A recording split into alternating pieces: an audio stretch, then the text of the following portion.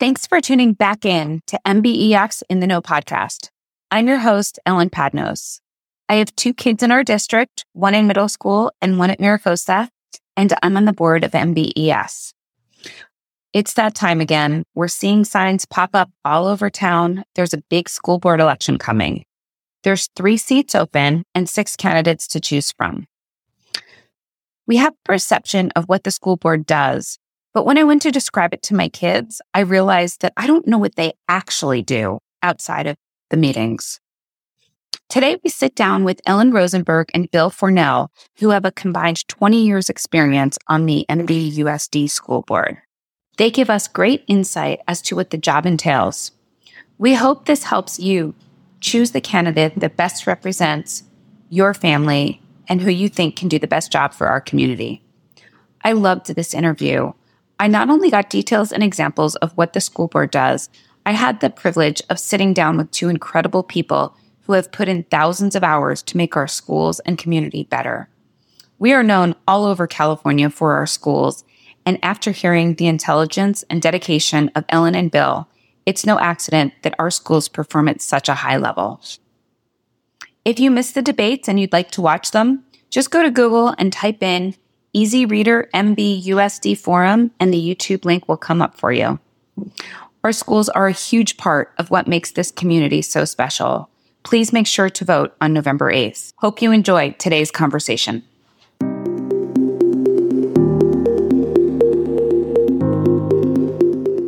I'm sitting down today with Bill Fornell and Ellen Rosenberg, who both served on the education board, MBUSD. So thank you for your service there. And I'd love to just get started by having you introduce yourselves. Tell us a little bit about when you served, the kids you had in school, and really what drove you to take on this big job. Bill Fornell. I grew up in Manhattan Beach, and I served on the school board from 2008 to the end of 2020. We have 4 children who all went through MBUSD schools. Our youngest just graduated from Maricosta last year, so we're out of the district technically. What drove me to get involved was really my wife, who was a serial volunteer and involved in many things. So I guess you'd call it guilt, that I had not stepped up yet at that point. And so I served on a school board committee for about 1.5 years looking at all the school facilities. And that got me really interested in both the operations of the district and kind of taking the next step. And after that, then I ran for school board in 2007 and was sworn in at the beginning of 2008. Great. And then so you were there during the tough stuff of COVID. Yeah, I was there for the first year of COVID. It's funny, the bookend. So I started in 2008, which was right at the beginning of a huge recession, which we immediately, within my first year, we're talking about cutting 50 people in order to balance our budget. And then I ended in my last year with a pandemic, so yeah. In between was a lot of really good stuff. Okay. Great. Thank you for that introduction. And Ellen Rosenberg, I matriculated through public schools in Palos Verdes and moved to Manhattan Beach in 1985. I have lived here ever since. We have 3 sons who graduated from Manhattan Beach Public Schools, the last one in 2018. And I got involved as, to use Bill's terminology, a serial volunteer going up through PTA and then the Education Foundation.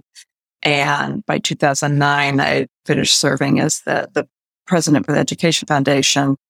And some folks suggested I should consider school board, and I ran. Great. And it was an interesting time because we'd had the financial issues following that. And I served from 2009 to 2018. And I had about 6 months off.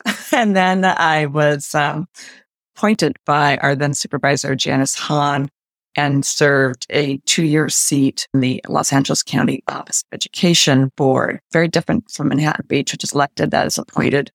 And, but serving the entire county, which is huge and very diverse. And so really a contrast between the 2 boards, if you will, very broad. Yeah, that must have been fascinating. I didn't know that. I will not ask any questions on that, but I bet another day. Yeah, I would love to listen for hours to your experience there. So sure. Thank you both. And thanks for sitting down with us today. We thought it was important at MBEF to understand, since you both have all this great experience and we're all trying to make our choices for who we'd like to vote for, because it's an important election with 3 seats opening up. No one who knows better than you. What's important? What should we be looking for in our candidates? First question we'll start with is, who is the board representing? Sure. Okay. It's a list. And I'll just to keep it simple, students, teachers, staff, the parents, but also past parents, not parents, parents of kids who live here but don't even attend our schools, and basically Manhattan Beach voters. And it's a tremendous challenge in any district to effectively communicate to parents, and especially beyond the parent community. People are so engaged when they're in it and then pretty quickly disconnect from it. Or they're not in it if their kids go elsewhere, or if they don't have kids, or any scenario you can think of. We are not representing, religious organizations or political parties or even the union. That's interesting. How does the board represent the teachers versus the union representing the teachers? So do the teachers almost have 2 groups representing them? We represent the teachers as stakeholders. Some live here, many don't, and they are employees, and they're in the classroom with the kids. I mean, They are clearly one of the most important components. But the contractual relationship as a union is very different in negotiating terms of employment, et cetera. And so really the union is representing the working life of a teacher and other staff. There's 2 unions, one for teachers and one for everyone else, support staff, et cetera.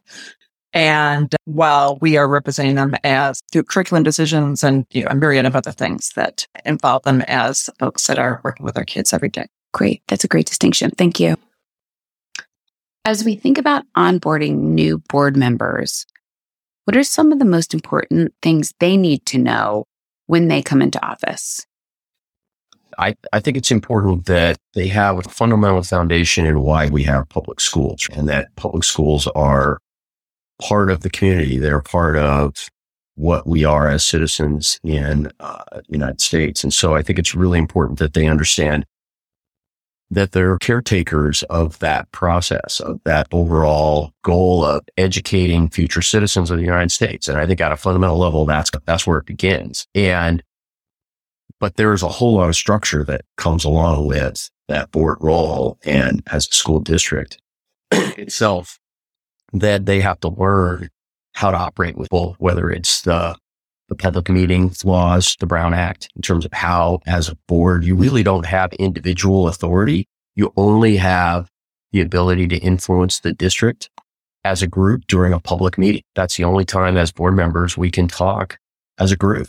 Literally about school district operation, that those agendas have to be published, they have to be public, and that's the only things you can talk about during those meetings are the things that are on the agenda. So I think there's a lot of that aspect of the kind of parameters, or I wouldn't call them constraints, but the process that's set up for how a school board operates. And so a lot of it then also comes down as ed code from the state that you have to operate within. The curriculum is primarily structured by the state of California.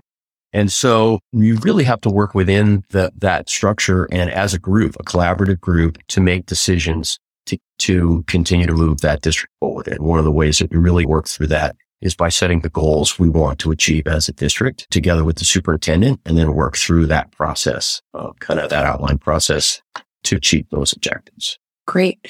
Are there ever things handed down by the state that as a board, you wish you didn't have to do, but you have to figure out to do them anyway because they're handed down by the state?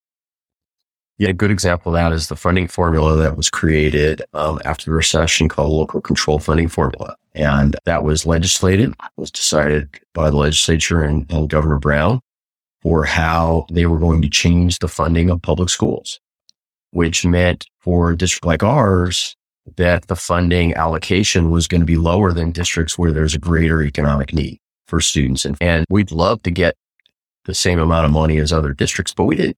That's just the way that it was legislated. So a big part of the board's objectives from that point forward, together with the organizations like the Ed Foundation, which helps supplement that, the booster clubs, MBX, et cetera, that we collaborate with, was how to make the finances work for this district, we'll continue to have the high performing student outcomes that we want for our kids.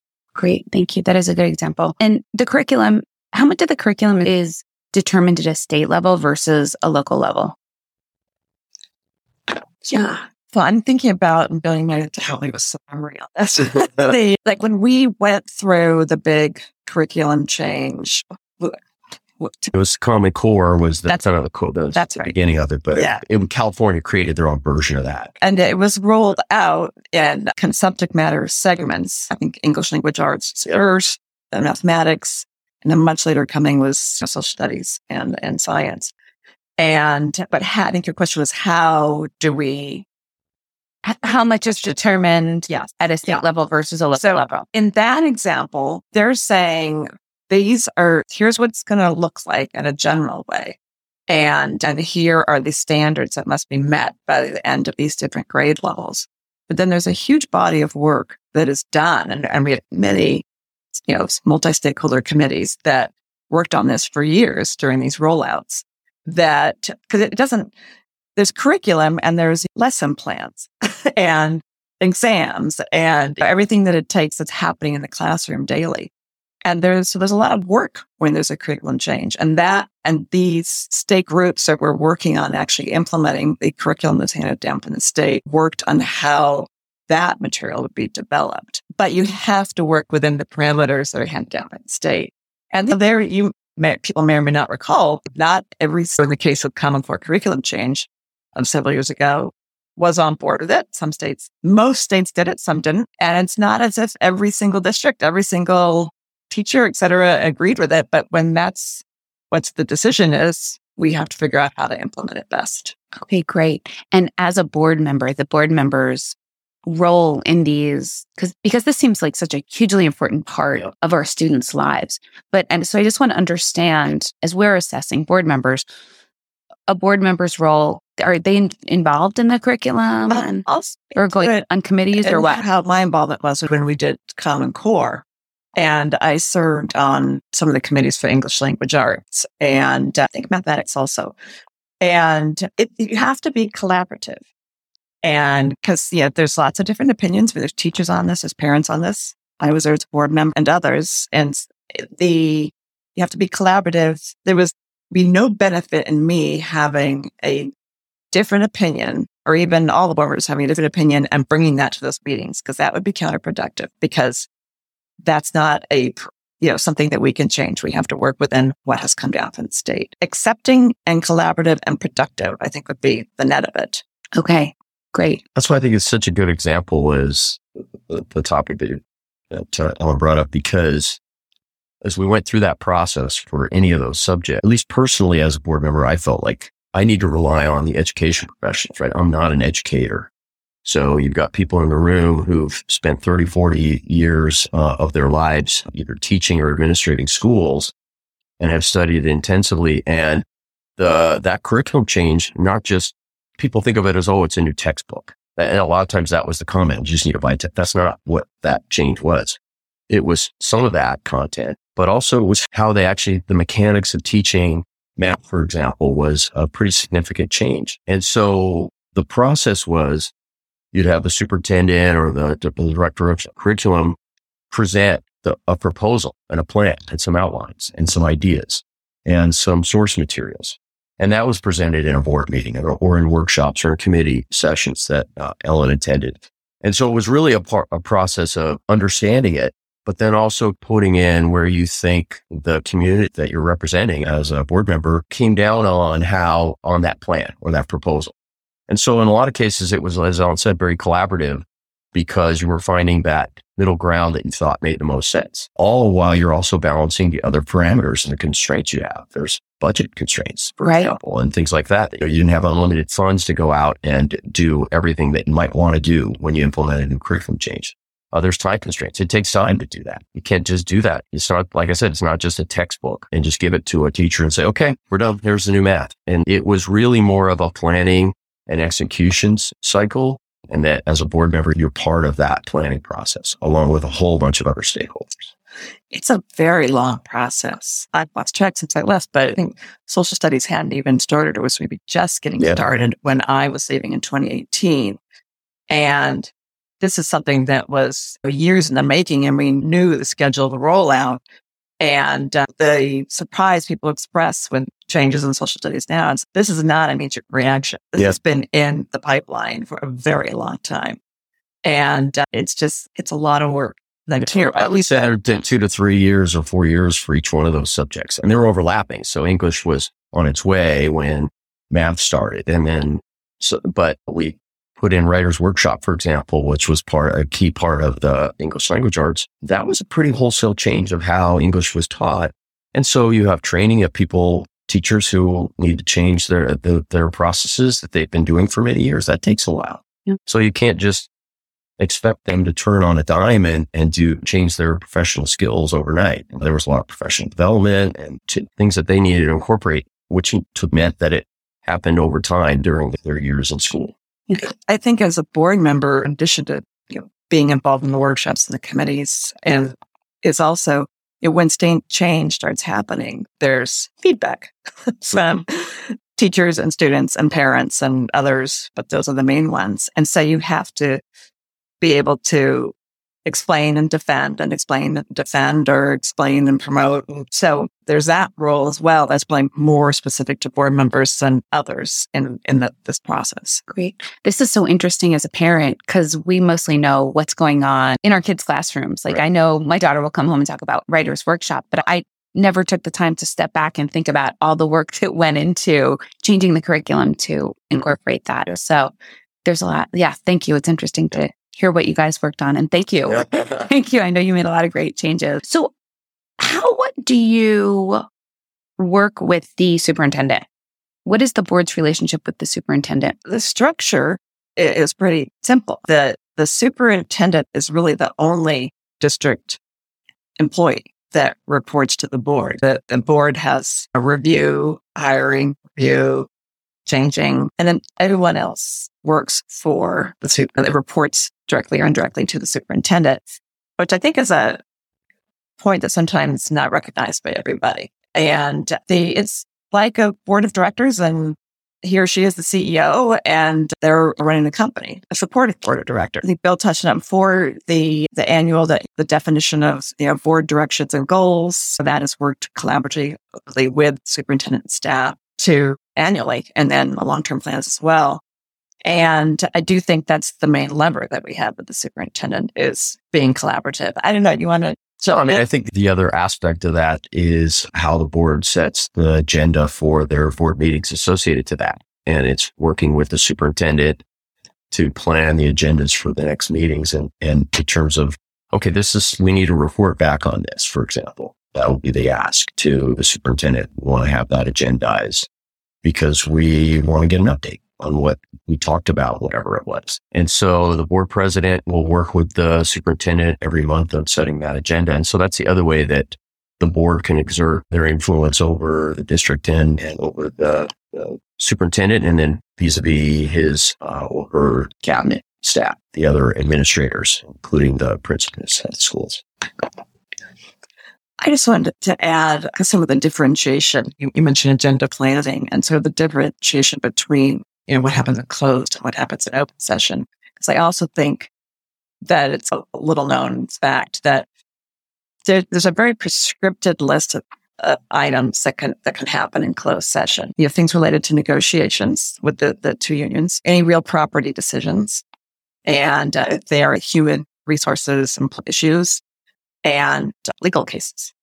And I think that it's very limited. And everything else has to happen in the public at a board meeting. And there's even, under the Brown Act, there's even a granularity to that. Like you can't have any more than two board members working on something together or being, engaged with something. You can't go beyond that.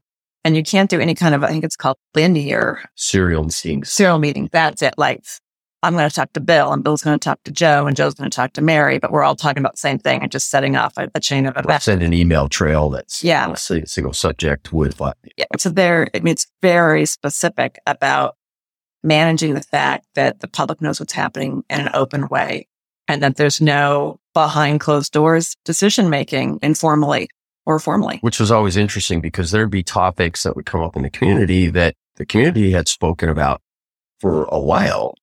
But until we could get it on an agenda in a public meeting as 5 board members, we weren't able to discuss it. So people would be asking for responses. They'd be emailing the board president or individual board members or seeing them at the supermarket or something. And while they could give their own personal opinion and caveat it as, hey, here's my 2 cents on that, they could not represent the board in their response until the board actually had a response in an agendized topic. So there's always that kind of push and pull of being able to have a discussion around. I think when I was early on the board, Nancy Hirschman was board president at that time, and she made a great comment as her public comments about, hey, this is the only time we 5 people get to actually talk publicly about these topics. So if we're at a cocktail party or something like, you cannot be talking about school district business as a group of any more than 3 or any more than 2. So I think that's something that people should be aware of, that you're not going to get that kind of quick response all the time because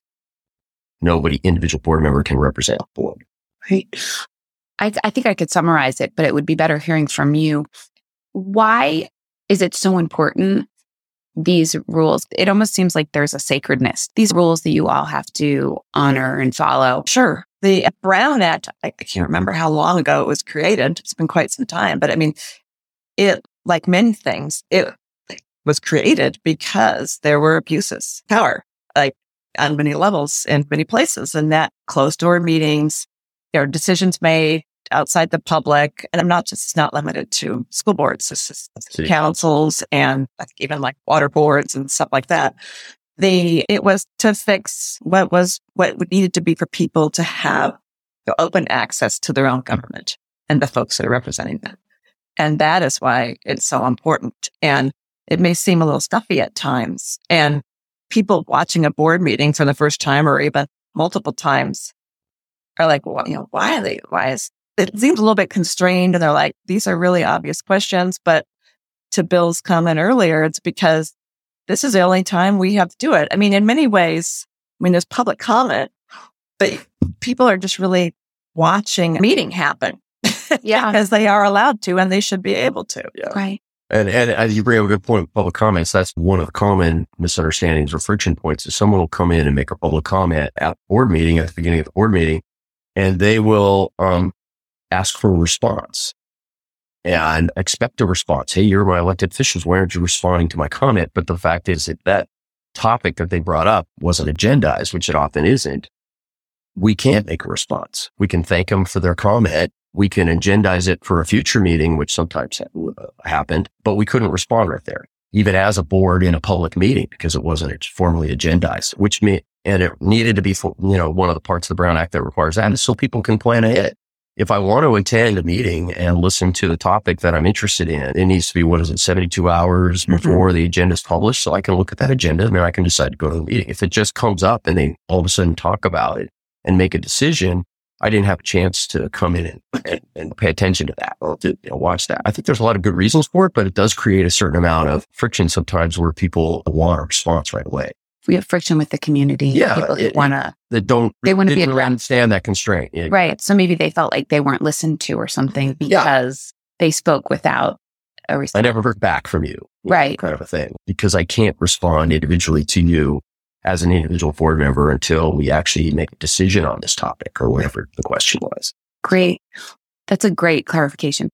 So as a board member, how much time are you spending not only at meetings? What else is involved as a board member and how many hours a week are you working on it?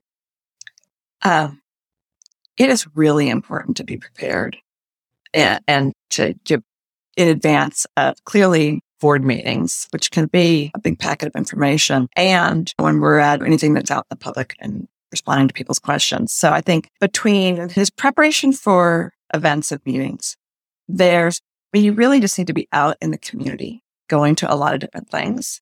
And whether you're a full-time parent or a full-time working and parent or whatever, it's a significant time drain. I mean, like many things, drain's the wrong word. Time. Thank you, Bill.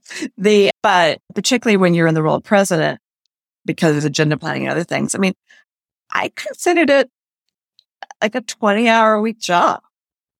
Even, and at times more than that, but at times less. I think on average, I thought it was 20 hours a week. That's an absolute part-time job. Okay, great. Thank you. Yeah, it varied month to month depending on the time of the year. But as Ellen said, there's an incredible amount of other activities outside of the boardroom that really helps you be prepared to be a board member. So, for example, each of them divvied up the school sites as to be representatives to those PTAs, and you can attend those PTA, which, yeah, we were there to represent the board at the PTA meeting, but we were also there to listen to what was going on at that school site and understand what those parents were interested in and focused on, or those board members of those respective PTAs. We have one of the things that I think a lot of people don't realize we have a medical advisory board, which is about 25 doctors, primarily pediatric specialties, who advise the district on all kinds of medical related topics, which I would have never thought that there were medical related topics. But once you got on that committee, you realized there was hundreds of things that we dealt with over the years. That every bond that we have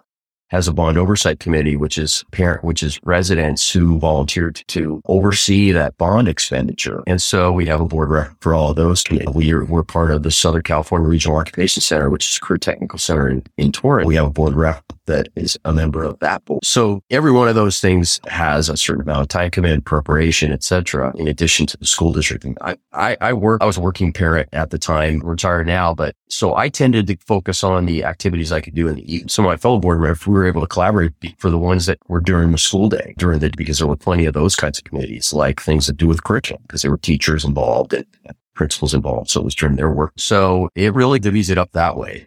And I would say that estimate's probably pretty reasonable. I know. You reminded me of so many things. I think I'm going to say 30. Yeah, exactly. Yeah, we didn't touch on all right? City council, and be shamer, Exactly. Yeah. It's going to be everywhere thing. Yeah. Wow. Thank you both to your service to our community. It is an incredible gift that you gave our community. So thank you.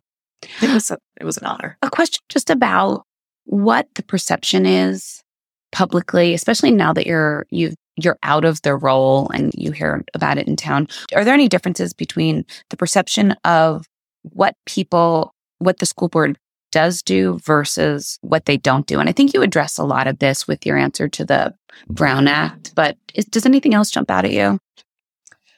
I would bring up the relationship with other entities, which I think the most important is city council, but certainly with our other significant support groups like the Education Foundation and the MBX and the PTSAs and PTAs. But the relationship with the city is special and important because we have shared use of facilities. We have to discuss maintenance of that based on wear and tear that's city use. And facilities are sort of the most obvious one that comes to mind, but there's safety. Our school resource officers and crossing guards and potential at times for fundings where we have mutual interests like that. But maintaining a collaborative relationship with city council is really important and different than our relationship with our support organizations like the Ed Foundation and the PTAs. But it is really important that be a healthy relationship with the city manager, so their staffs, as well as with the electeds. Okay. Yeah, I think that the safety topic is a good one. I always thought about it as when school's in session, it's 20% of the city population are in the most vulnerable 20% or more of the city population are in these buildings, right? And it's really important that we think, and that doesn't even count the parents and or the staff. And so I think it's really important that as pretty much, I think, the largest employer in the city, that we collaborate closely with the city on safety topics in particular. I never thought of that. I never thought of the criticalness of that, but absolutely. Yeah. Anything else to consider in terms of you're a public figure when you're on the school board? Are you representing the school board? How did you see it when you were serving? Did you represent as Ellen on the school board? How did you manage that? What one thinks, my view was I was always representing the school board, whether, the good or the bad. I need to when you're out in the community, you're in that role. And I think any elected official in our community is in a similar position.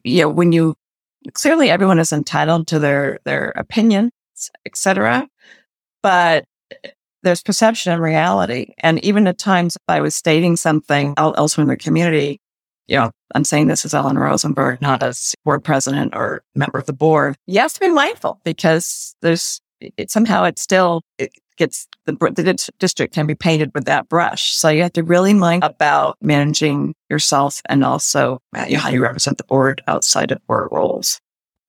Agree. Yeah, no, I agree that it's always in the back of your mind, right? Or at least it should be that that you are representing the district at the same time and representing the school board, the district when you're out and about. One of the things I always liked about the school board was it wasn't political. It wasn't a partisan environment. I loved the fact that it was really, and I served with a whole lot of board members over the years, as well as all the various stakeholder groups. And I can't think of any national political conversations that we had. It was almost always about whatever it is we were dealing with as a school district. I don't think I ever even knew people's party affiliation because it never came up. And that's what I wanted. I wasn't interested in that. And I think that's why I enjoyed the community interaction, because oftentimes it was just that. It was just a neighbor coming up, talking to you about something that I remember my neighbor was always complaining about kids climbing on the roof at the school down the street. And yeah, that's legit. So I'd email somebody at the school site saying, what can we do about that? Safety issue. Yeah, exactly. Safety. Yeah. Great. And social media is really, I was going to say, added a wrinkle to that. I think it's added a tsunami wave to that because you no matter where you're represented. I mean, I refer to meetings and being out in public and stuff a lot, but it's also anywhere your voice, virtual or otherwise, is occurring. Either. And it lives forever. True that. Great. As a public school, I wanted to talk about the importance of representing all students.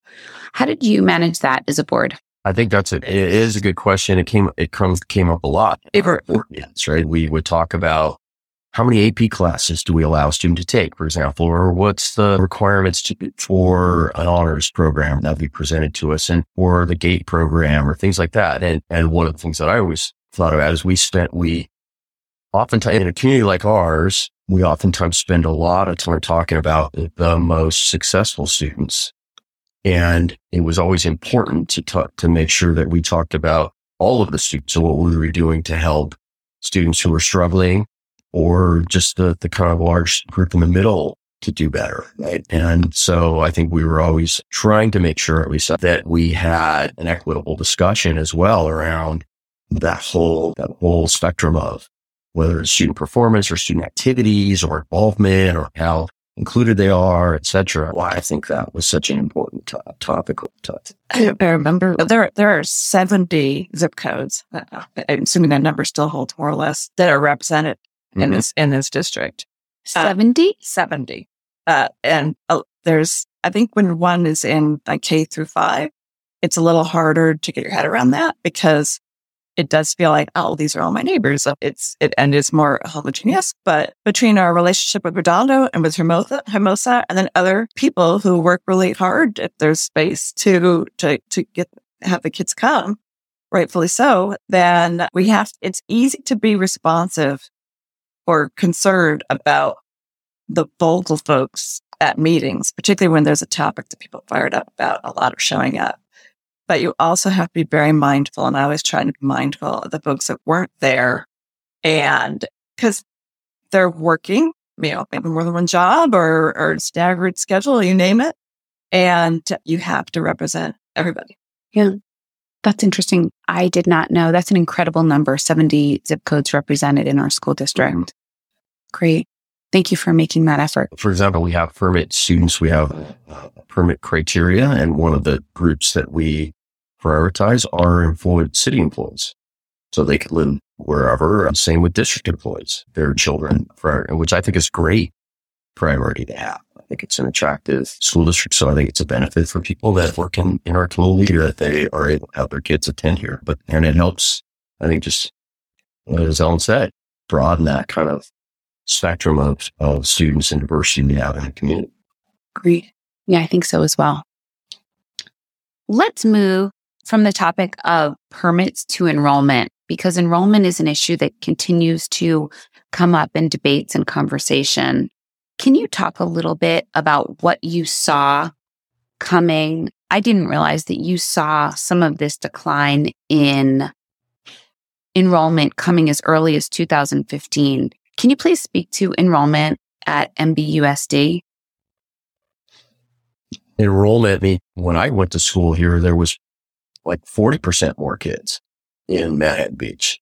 And part of it was family sizes, right? And part of it was, my parents had whatever, 4 kids in a 900 square foot house. And so did a lot of my friends. And there's that longer term decline. But then also we saw early on that there was declining enrollment statewide and likewise for our community over time. And COVID, I think, accelerated that a little bit, particularly at the kindergarten TK levels and even first grade, where parents would say, hey, I'm just going to keep my kid out of school for a couple of years rather than do this virtual school or have them go to Montessori. And so I think, and that was a nationwide trend. So particularly those grades significantly declined for that period of time. I think it's something that we also, one of the reasons why I think permits are valuable in particularly permit students are important to secondary school is it allows us to operate a high school with enough electives to provide the opportunity for students to take more electives, particularly as they get to their junior and senior year. And a lot of people don't see that, but when you think about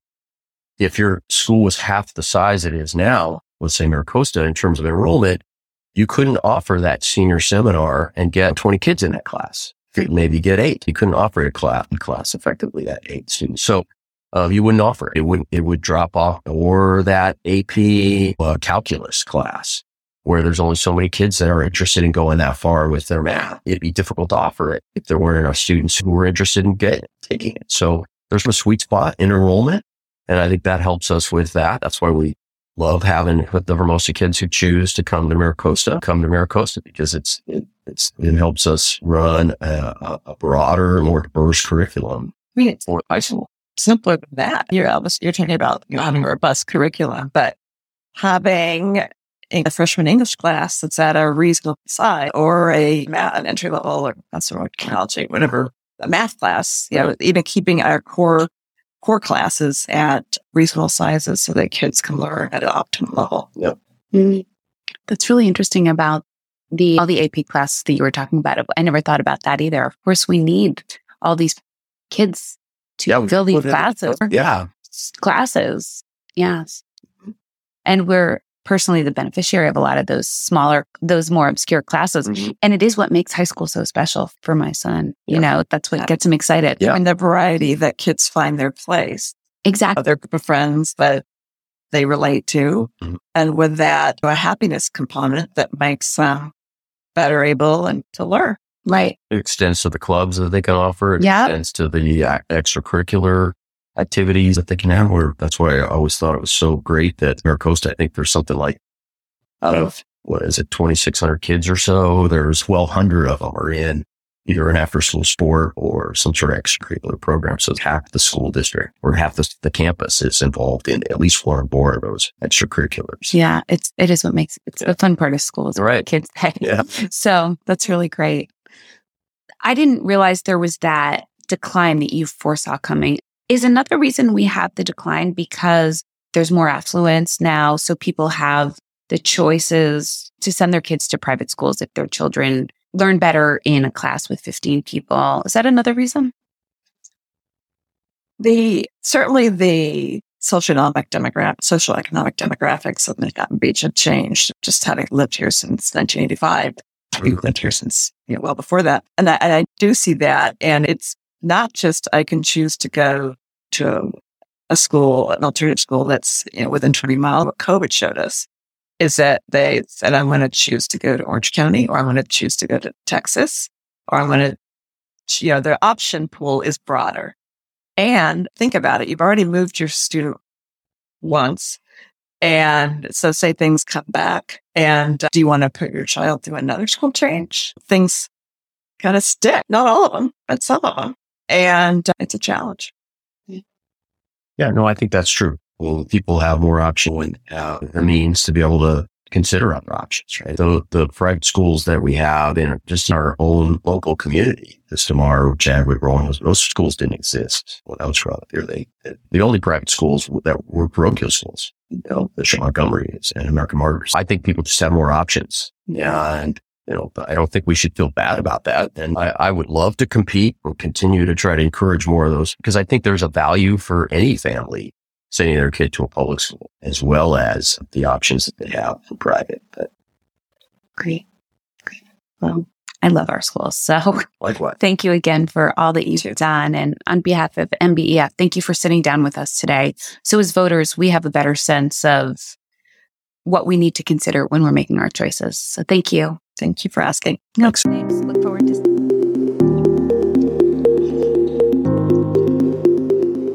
I loved sitting down with Ellen and Bill. I learned so much from them. And I loved hearing about different perspectives on how things in our district get done. We hope this episode gave you some insight and empowers you to make the best vote for you and your kids on November 8th. As always, thanks for your support of MBEF. Please join us in our annual appeal going on now. You can make your donation on our website, mbef.org. Thank you.